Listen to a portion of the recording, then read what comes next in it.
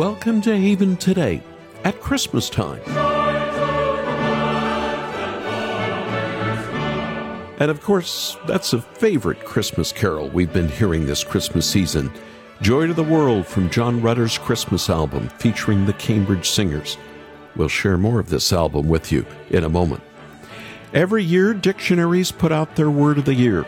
I'm not really sure how they come up with their words, but they do it nonetheless. Some words don't resonate with me, like the Cambridge Dictionary that chose the word hallucinate. What's that about? I can understand a little more the Collins Dictionary word for the year, AI, meaning artificial intelligence. But the word of the year that perked my ears heading into Christmas comes from Merriam-Webster. They chose the word authentic. We're living when every day is more made up and unreal than ever. Truth used to be a word we took seriously. Pictures are doctored, videos are faked, and with AI, one can disguise oneself as skinny or obese, handsome or ugly. Authentic, something we need to be.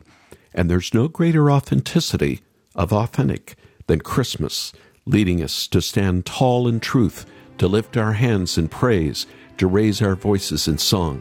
Christ our King. I'm Charles Morris, and here we are at Christmas time again, and we're launching a new series today called Let Earth Receive Her King. Over the past couple of weeks, we've been seeing how the Old Testament was proclaiming the kingdom of God and pointing us to the coming King, Jesus Christ. And this week, we're going to look at what the New Testament has to say about the King of Kings. The human dynasty of the House of David lasted 412 years. For centuries before and even during the House of David, God's people longed for a king who would not just rule, but would rule fairly and lead in a way they could be proud of. But more than that, a leader who would serve the Lord and then serve his people. David's house was a memory when the New Testament opens.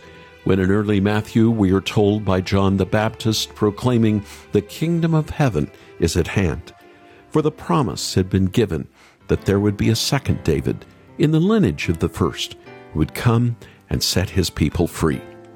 The New Testament also refers to the kingdom of God, which can refer to after the resurrection of the dead, when God rules without opposition.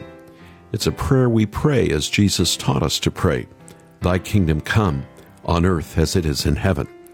This is a program that's part of a series this week called Let Earth Receive Her King. On the one hand, God's kingdom is invisible.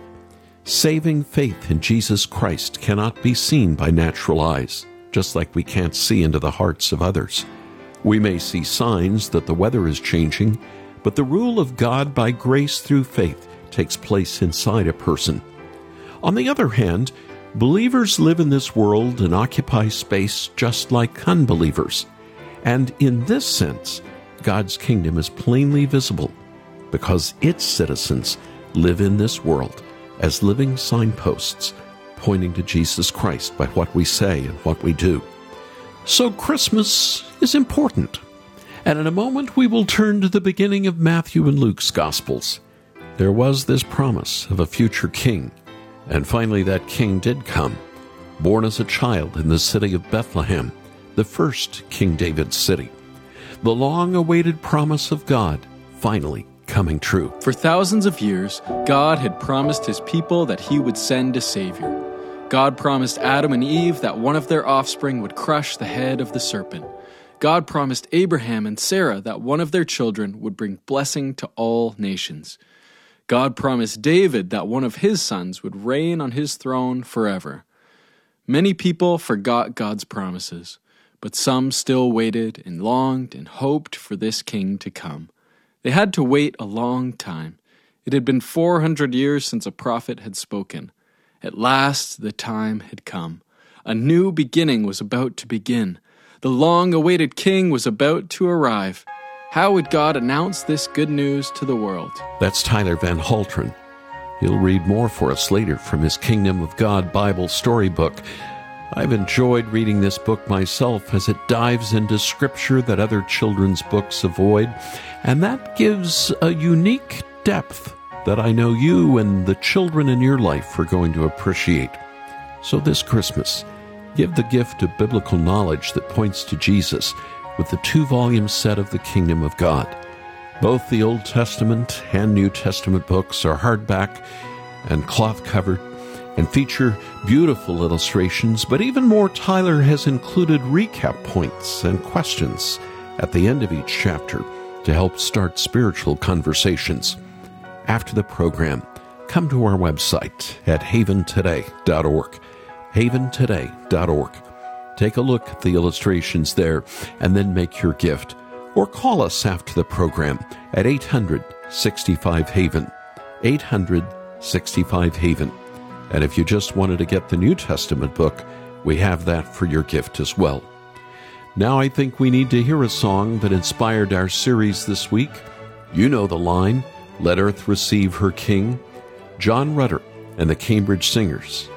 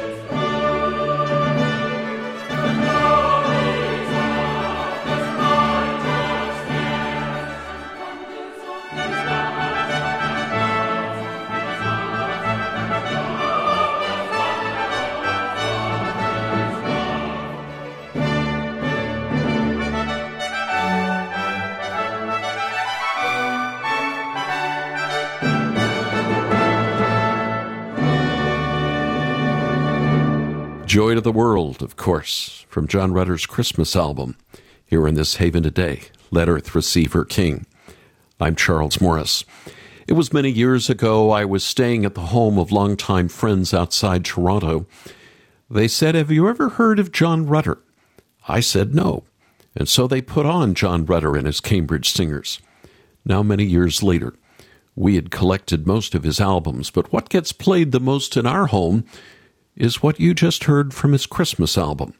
Want something for your home this Christmas that you'll want to hear over and over again, like Janet and me? John Rutter's Christmas album is what I suggest. We have plenty in our warehouse, and if you call us today, we can send it right away. Listen to samples and make your Christmas gift at haventoday.org or call us at 800-65-HAVEN. Today, we're thinking about the world receiving her king. And I want you to hear the rest of the story that we started earlier from the Kingdom of God Bible Storybook. An angel named Gabriel appeared and spoke to a young woman who lived in Nazareth. "Fear not, Mary. You will have a son, and you will call him Jesus. He will be great, and will be called the Son of the Most High. The Lord God will give him the throne of his father David, and he will reign forever over the house of Jacob. Of his kingdom there will be no end." Mary was amazed. She sang out, "My soul magnifies the Lord. He has helped his servant Israel. God has remembered his mercy, as he promised to Abraham and his offspring forever." just as Gabriel promised, this baby began to grow in Mary's womb. This was no ordinary child. He was formed by the Holy Spirit. This fulfilled a prophecy from Isaiah. The virgin will conceive and bear a son, and will be called Emmanuel, which means God with us. In those days, Caesar Augustus was the emperor of Rome and the world's most powerful ruler. Caesar reigned over many nations, including Israel, and he wanted to know just how great his kingdom was. Caesar commanded everyone to register their family in their hometowns. Mary was pledged to be married to Joseph, who was from the little town of Bethlehem. Mary was nearly ready to have her baby, but they had to make the long journey to Joseph's hometown in order to obey Caesar's decree. Even though this seemed like bad timing, God had a plan that was far greater than Caesar's plan. Bethlehem was the same town where King David was born, and many years before, God had promised that this was where the promised king would be born. Joseph and Mary arrived in Bethlehem just in time for Mary to give birth. The promised Savior was about to enter the world. This was the moment that Israel had waited thousands of years for. The streets should have been full of rejoicing and celebration. But Bethlehem's streets were full of chaos and confusion. The town was so busy that Mary and Joseph couldn't find a room where they could stay. Even in this, God had a plan. Instead of announcing the birth of Jesus to great kings and princes, God announced it to lowly shepherds. An angel of the Lord appeared to these shepherds, and they were terrified. The angel said to the shepherds, "Do not fear. I bring you good news of great joy that will be for all people. The promised Savior has been born in the city of David." Suddenly, a great multitude of angels appeared and praised God by singing, "Glory to God in the highest, and on earth peace to those on whom his favor rests." Where would this child be born? Not in a palace or a grand castle. He had to sleep in a manger. This highest of kings had the lowest of births. But this was no mistake. God's kingdom isn't like other kingdoms. God chooses to use the weak and lowly of this world to display his greatness. The shepherds hurried to meet this new king. They told Mary and Joseph everything the angels had said. When Mary and Joseph heard their story, they were filled with great joy. They knew that God was fulfilling the promises he made to Israel. Here was the child that Adam, Abraham, David, and the prophets had been waiting for. In that little stable lay the promised Savior, Emmanuel, God with us. Haven today, and let earth receive her King. Celebrating Christmas is so special to me because the King is finally with us. God's presence is made known to all the world. The birth of Jesus is the greatest expression of God's presence with his people. In the Old Testament that we talked about last week, God lived among the Israelites through the tabernacle and the temple. And now God's Son had come to dwell with humans. Jesus is Emmanuel, God with us. It is significant who God revealed the birth of the Christ child to first. The birth was revealed to shepherds. Even today, when I'm in Israel and drive to Bethlehem, I can't help but notice shepherds watching over their flocks, passing through the Judean hills. God could have revealed himself first to kings, princes, and powerful people of the day. But no, he announced the birth of Jesus to lowly people, the shepherds, not the unscrupulous King Herod in nearby Jerusalem, not the stuck-up and proud religious leaders living near the Holy Mount. He was shown first to the everyday people like you and me. Bethlehem was the place where the first King David was born, and Jesus was born there to fulfill prophecies about the promised king.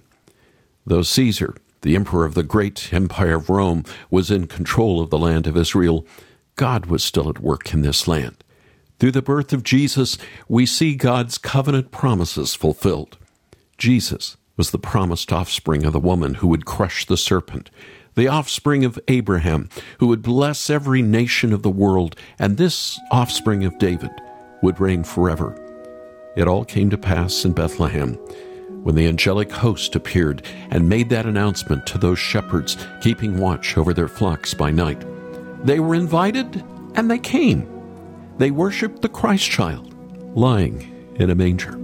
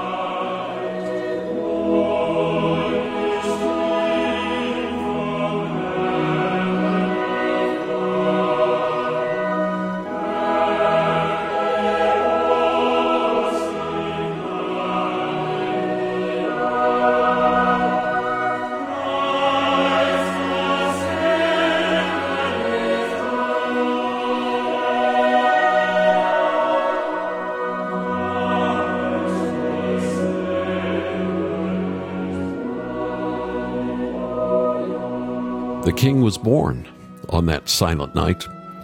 What a story of that night, sung for us by John Rutter and the Cambridge Singers.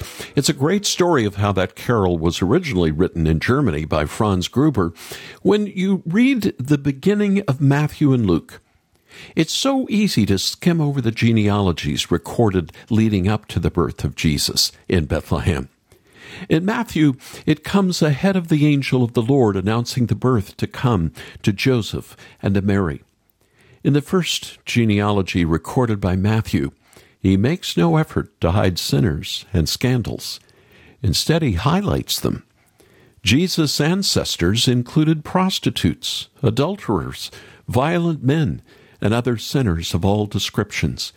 This might surprise us, but the truth is that there were no people other than sinners to make up his human heritage. His ancestors needed a Savior just as much as we do. I think of my own ancestors. There were Christians, but also sinners who were never saved. My grandfather on one side was a primitive Baptist preacher who moved his family from the Ozarks of Missouri to Oklahoma. He preached with vigor the gospel to all who would hear when given the opportunity. As a horse doctor, he left behind his remedies, which are still kept by a cousin of mine. But as an adult, I learned another side of his life that we don't talk about. A reminder that all have sinned and fallen short of the glory of God apart from Jesus. My other grandfather was born in Arkansas before moving to Oklahoma. His father died early, forcing him to leave school and work on the railroad before he had even turned a teenager. He never learned to read and write. He was embarrassed by having to sign his name with a scratch. He could be mean when his children were young in the Dust Bowl days of the prairies. He was known to use a horsewhip in disciplining his sons on the farm. He was known for his temper. Yet late in life, his life was changed. He was a lowly janitor at a Baptist church in Oklahoma City. The pay was minimal, but one day the pastor sat down with him and asked if he had met Jesus, who came to die for his sins. That day, sitting in a pew, all alone except for the pastor at Western Hills Baptist Church, my grandfather confessed his sins, gave up his past, his wicked ways, and was a changed man for the rest of his life to serve King Jesus. My past, though checkered with good and bad, but praise God, Christ broke through and saved so many.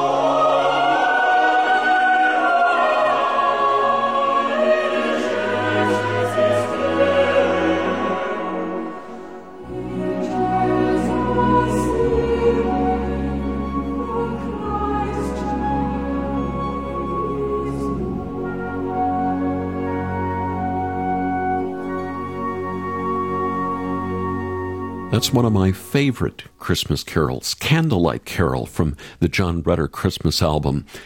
And I'm Charles Morris in a program called Let Earth Receive Her King. Well, I want you to know that my wife Janet and I have already begun listening to the John Rutter Christmas album.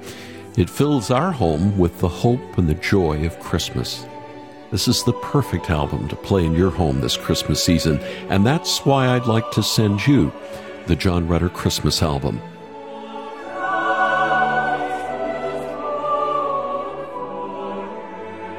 Ah, the voices of the Cambridge Singers. Don't they warm your heart and fill you with hope?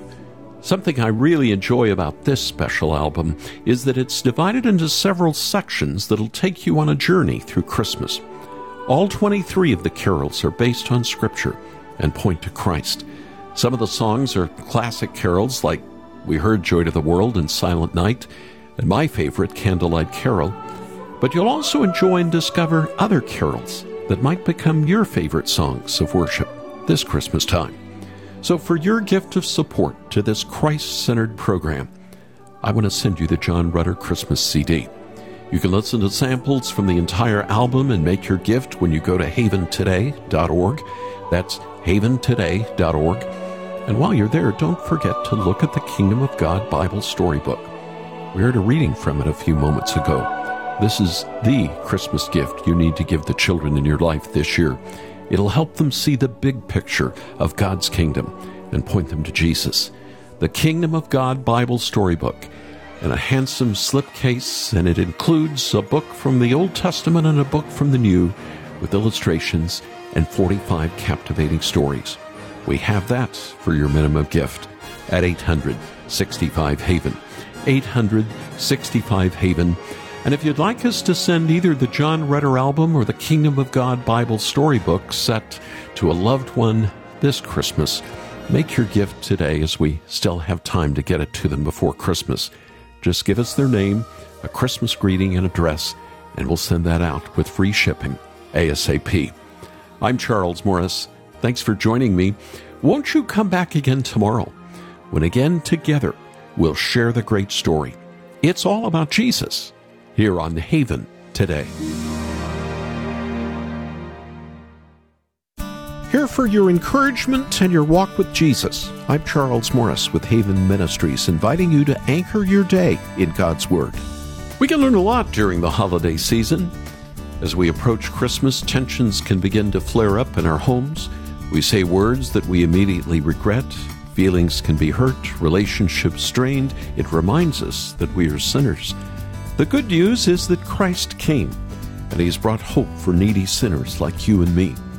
In Mary's song from Luke 1, she gives abundant details on what Jesus' coming means for us. She sang, His mercy extends to those who fear Him. From generation to generation, we may endure hard days filled with grief over our sins and failures, but Jesus gives mercy to those who fear Him. Our sins may be great, but His mercy is greater. That's a Christmas miracle. Get daily encouragement with Anchor Devotional. Visit getanchor.com.